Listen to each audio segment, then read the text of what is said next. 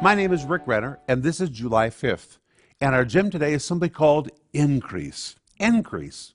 And our verse is 1 Corinthians chapter 3, verse 6, where the Apostle Paul is writing about his ministry and the ministry of other people. And he says, I planted, Apollos watered, but God gave the increase. So many times we focus on what men do, the pastors we like, the preachers we enjoy. We say, well, I prefer this one more than I prefer that one. But Paul helps us in this verse. He says, I planted, Apollos watered. I did my job, Apollos did his job. But then he says, God gave the increase. This word increase, the Greek word axana, which means to increase, to be multiplied, to grow, it's wonderful. But here's what we find. We can do the planting, we can do the watering. That's good.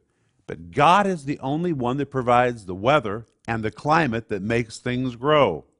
He's really the partner we ought to be talking about. Rather than focus on personalities, and we appreciate personalities, we need to understand everything really depends on God, who provides the temperature, He provides the climate, He provides everything needed in the spiritual atmosphere to make things grow. That's what I want you to think about today.